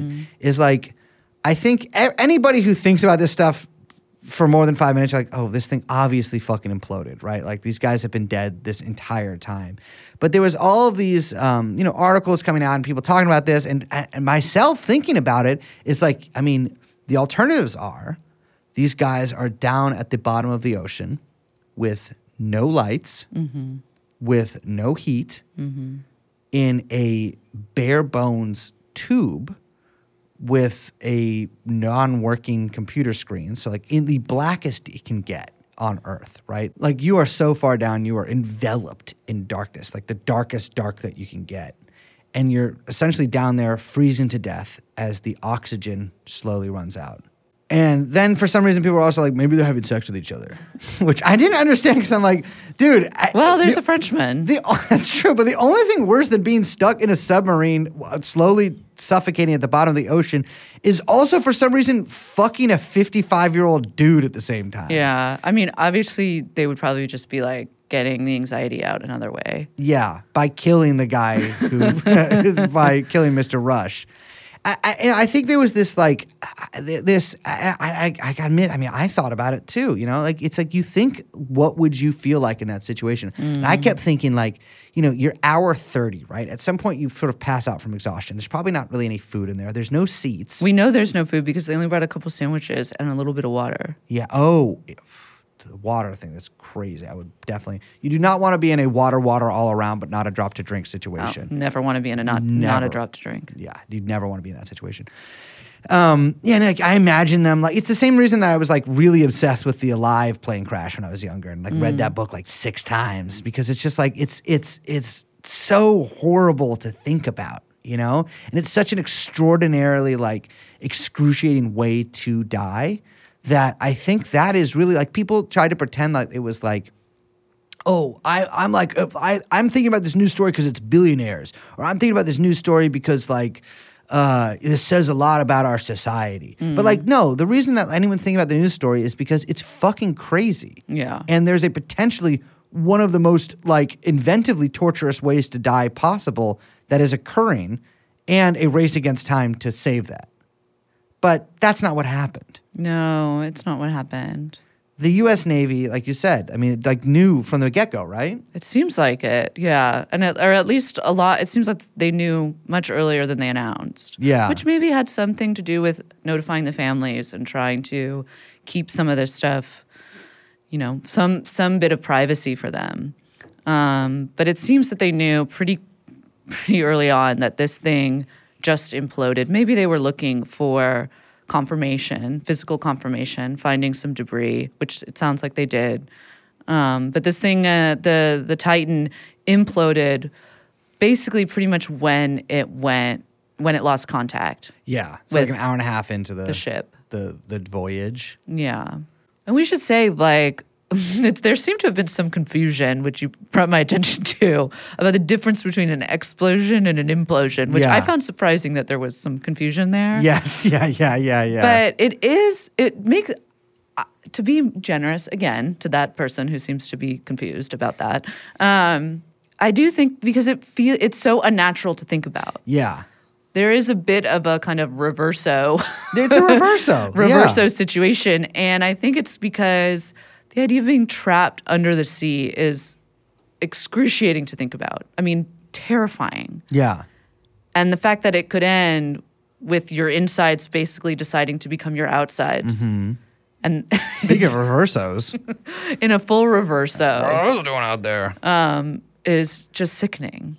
Yeah, it is. It is like, I mean, that's the thing too. Like, it's such a morbidly like fascinating, crazy way to fucking die. To basically have your body explode, because that's the thing is that's the complicated thing about this too. Is there is explosions happening, but they're caused by an implosion. Yeah. So everybody knows. I mean, I'm not. And I want to preface this with all saying I'm not a science fucking guy. But I am scared of pressure because I always on fucking flights, not always, but this is happening many times on flights, is like during the descent, I guess I'll have my mouth closed or something and my ears won't pop for like hours. Oh, yeah, I think this happened when we were, this happened when we traveled together. I hate it. I hate that feeling. And that's because of the sort of rapid change in pressurization or, it's and the way your body responds. The way my body's responding to it. I don't think my body responds well to the physical pressure around me changing. Yeah. And so you'll never catch my ass going up to fucking You don't like Everest. to be under pressure. I don't like to be under pressure. Not for me. But so I know a little bit about the way that it works under the ocean because I've always been scared of it. But also I've been fascinated by submarines because they're fucking crazy. They put these guys in these little tubes also like that. because you're tortured and fascinated by that which scares you. That's true. That's why, it's true. And so it's you fear and love that. You know what I mean? It's the same. I don't love it. Well, but you're drawn to it. it. I am drawn to it. Yes. And that's sort a kind of drawn of to love. it so I can go draw myself further away from it. Well, yes and no. So the Titan is designed. Let's use that word loosely. It's theoretically supposed to be able to go like over 12,500 feet down, right? No That's way. like where the Titanic is. Oh no, it has been down there. It did, but I would not know. It's sort of the disposable situation kind of going on there, Branson style. Yeah. Down there, the pressure is over 400 times what it is on the surface, and I could give you all kinds of this is the equivalent of that. It's like having just imagine apartment buildings on top of you. You know what I mean? Like it's fucking houses on top of you getting squished like a bug. But this is a massive, massive pressure coming at this vessel from all sides. So any small defect in that a sub which, as you are well aware, is basically made out of the self-help section or the do-it-yourself section at like a Walmart. Any small defect in that could lead to catastrophic failure, right? If the pressure from the outside gets into the inside, which is pressurized, obviously very differently than that, that shit will essentially collapse in on itself. Yeah. And that is basically what happened, right? So that is it's the same kind of thing as like the Thresher, right? Like eventually the pressure from the outside will get in and there will just be an implosion and it'll sink in on itself. And this happens so quickly, right? The good thing is these guys probably had no idea that it was happening. The scary thing to think about is there might have been a sign, although they didn't give any indication of the surface, but it could have been like, hey, there's something going on in this seal over here. And then you have that fear knowing that you can do nothing about it and that you are going to die in a crazy motherfucking way very soon. And you have to sit with that for 3 or 4 minutes like the guys on the Thresher did. But it's neither here nor there. So what it does, it will collapse in on itself like kind of like when you step on a beer can or something like that.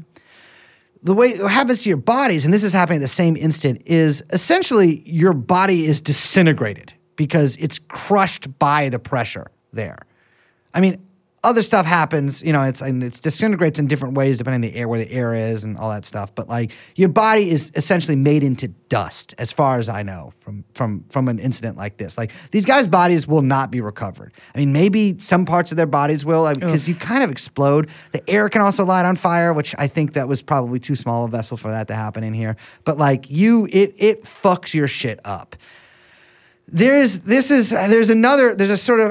famous, what's the Nutty Putty Cave, where like the guy was hanging down for like 20 hours while he slowly died, while the rescue teams couldn't get him out or whatever. I mean, that's one of those stories that like a lot of people know because it's this horrible story. You sort of imagine yourself in that situation, and take yourself out of that, and you're glad it never happened to you. The situation that keeps getting brought up in reference to a death by decompression. Although this wouldn't have happened on the sub, is this story called the Byford. Well, it's about the Byford Dolphin accident. Something I've known about for a little while because I've known actually a saturation diver. He wasn't the person who told me about it, but I've known what saturation diving is for a while. I've looked at it as sort of out of morbid curiosity because it freaks me out. It's one of those things that I don't want to go down there. So in '83, 4 saturation divers and 1 crewman died aboard an oil rig, I think off of Norway. And the saturation diving is, have you ever dove before, Liz? No, never. You're not scuba licensed? No, never. I would never do that, ever. I can't do that because they're all glasses. You need like special ones to do that. I have a friend who did, though, who does it. It seems scary to me. Yeah, I'm but good. You go down to the bottom, and then your body. Although I'm a great swimmer. You are? Mm-hmm. I'm a good swimmer too. We should race. I would beat you. You'd probably beat me. I feel like you'd be. I'm lithe. a great swimmer. You'd be lithe, but I'm just completely hairless. I was a competitive swimmer. You were? Mm-hmm. Not me. There was no competition. The thing is with saturation diving is you go to the bottom, and it's called saturation diving because your blood gets saturated with nitrogen, and like you sort of adjust to the pressure down there. And usually what they would have to do is they would have to, like, when you resurface, you have to take these little breaks on the way up so that your blood can adjust to the pressure. And so like these air bubbles, like we were talking about before with the bends, so that you don't get the bends, because that can be very fatal, especially when you're just sort of free in the water. Right. What these guys with saturation divers they'd stay the whole month in these hyperbaric chambers above a vessel aboard a vessel or aboard an oil rig, and then they're lowered down to the bottom in a diving bell that is pressurized the same way as that chamber, the same way the diving bell, the same way as the bottom. So you basically spend the entire month with the pressure that you would feel at the bottom. And these guys aren't going like Titanic level, but they're going pretty far down there. So in order to save like all this time going back up and repressurizing, because this takes a long time, you sort of save that for a period at the end of the month. So you spend 30 days doing this kind of locked in these little chambers on top of inside an oil rig. You also talk all fucked up because you don't just breathe oxygen, you breathe sort of a gas mixture that includes helium. So you talk in helium voice. And I mean, I've seen a lot of videos. I mean, these guys like post videos and stuff all the time. And like they all talk in these sort of chipmunk voices. When they need to communicate with the vessels, they use a voice modulator, which I think is really funny, like a Darth Vader voice deepener. But within this particular incident, and this is also like all of the other accidents we've talked about with depressurization, happened because of cutting cost and because of safety regulations being lax. These 4 guys are in their hyperbaric chambers. 2 of them are about to descend. 2 of them are resting. And there is the diving bell sort of comes loose before it's supposed to, and not everything's sealed. And so the immense change in pressure has catastrophic effects on everybody. I mean, it's explosive decompression. So what happens is the diving bell shoots out, and this is a giant fucking massive heavy metal thing, immediately kills a crew member, really fucks another one up. It sucks one of the divers through a 24-inch hole. The man was substantially larger than 24 inches around. And the guy's, his organs ended up basically outside of his body, perfectly preserved because it essentially bisected him. The other the other 3 divers, their blood literally flash boiled in their bodies and they died. It was one of the worst decompression accidents. I mean, certainly one of the most horrific ones. You can look at some of the pictures. Don't do this, but there are pictures of the bodies afterwards. It is fucking insane. And it's one of the most nightmarish ways to die. Your blood literally boils in your body. And that is all to say, like, this is not stuff to fuck around with. No. Like, if you're a guy who owns a submarine company and you're cutting costs on it and you're being innovative in this way, like, you're fucking around. You're not fucking around with, like, this is a new way to, order food online. Like, you're fucking around with forces like this that can make your blood boil in your body. Yeah. Like, that's like, you're fucking around with horrors beyond my comprehension. And, like, that is basically what Stockton Rush did here. Yeah. Like I said, no appropriate fear, no respect for the world. No respect for it. No respect for the reality. Yeah. And, like, I'm just, my word of advice to listeners out there, if you're ever in a situation where you own a company that has the possibility that if your shit fucks up, someone's blood flash boils in their body, I think you should really try to get that licensed by somebody.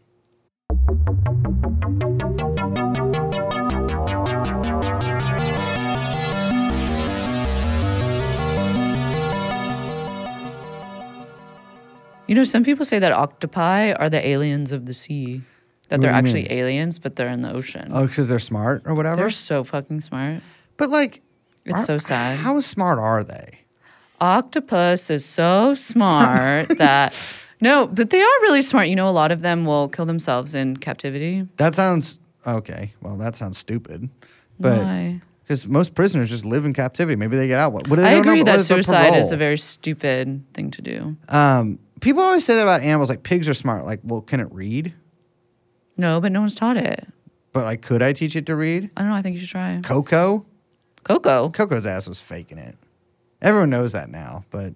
Oh, Coco the gorilla. That was a mass delusion for a while. You think? Yeah, definitely yes.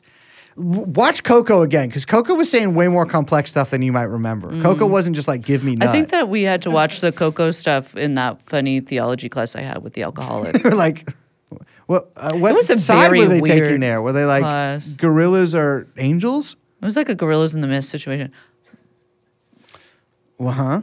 What? I forgot, but I was wondering if you could remember. We didn't talk about this on our little navel gazing episode, our 300th episode. What? But I was thinking back to all my favorite moments. Remember the Coomers in the Mist? Oh, yes. That was an early episode. Can you do it again? Kuma's in the mist. Kuma's in the mist. Kuma's in the mist. Kuma's in the mist. I can't remember how to do it. We need an underwater version.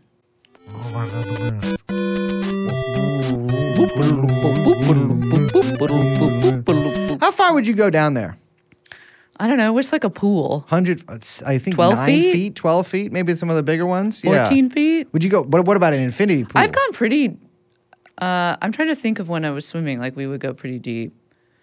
I don't know. I think I could do like 30 feet. You could do 30?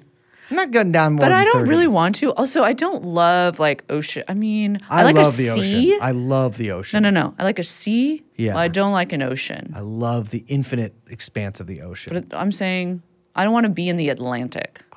But I would love to be in the Mediterranean. Put me in the Pacific. Atlantic, I feel like, is evil. The Pacific, well, I've never been besides like. No, but I used to walk down like every night and like look at the Pacific and dream. Oh, yeah.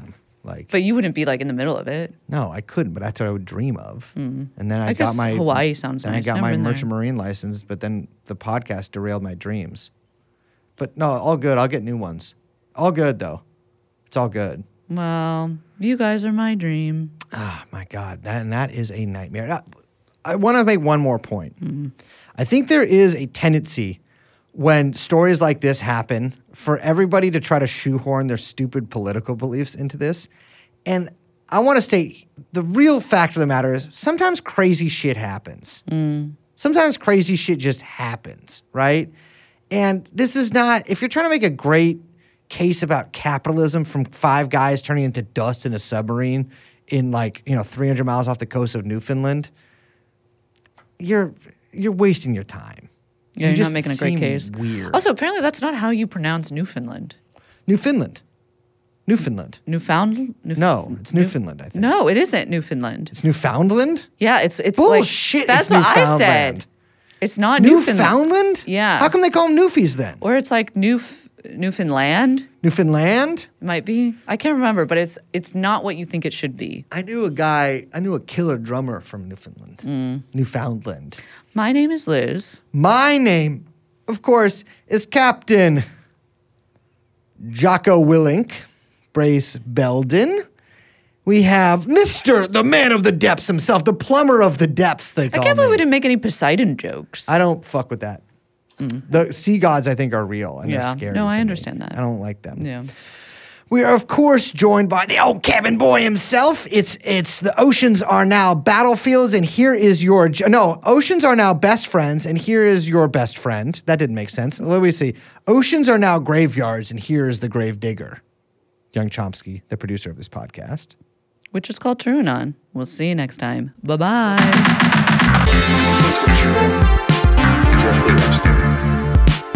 Let's go shooting. Jeffrey Epstein.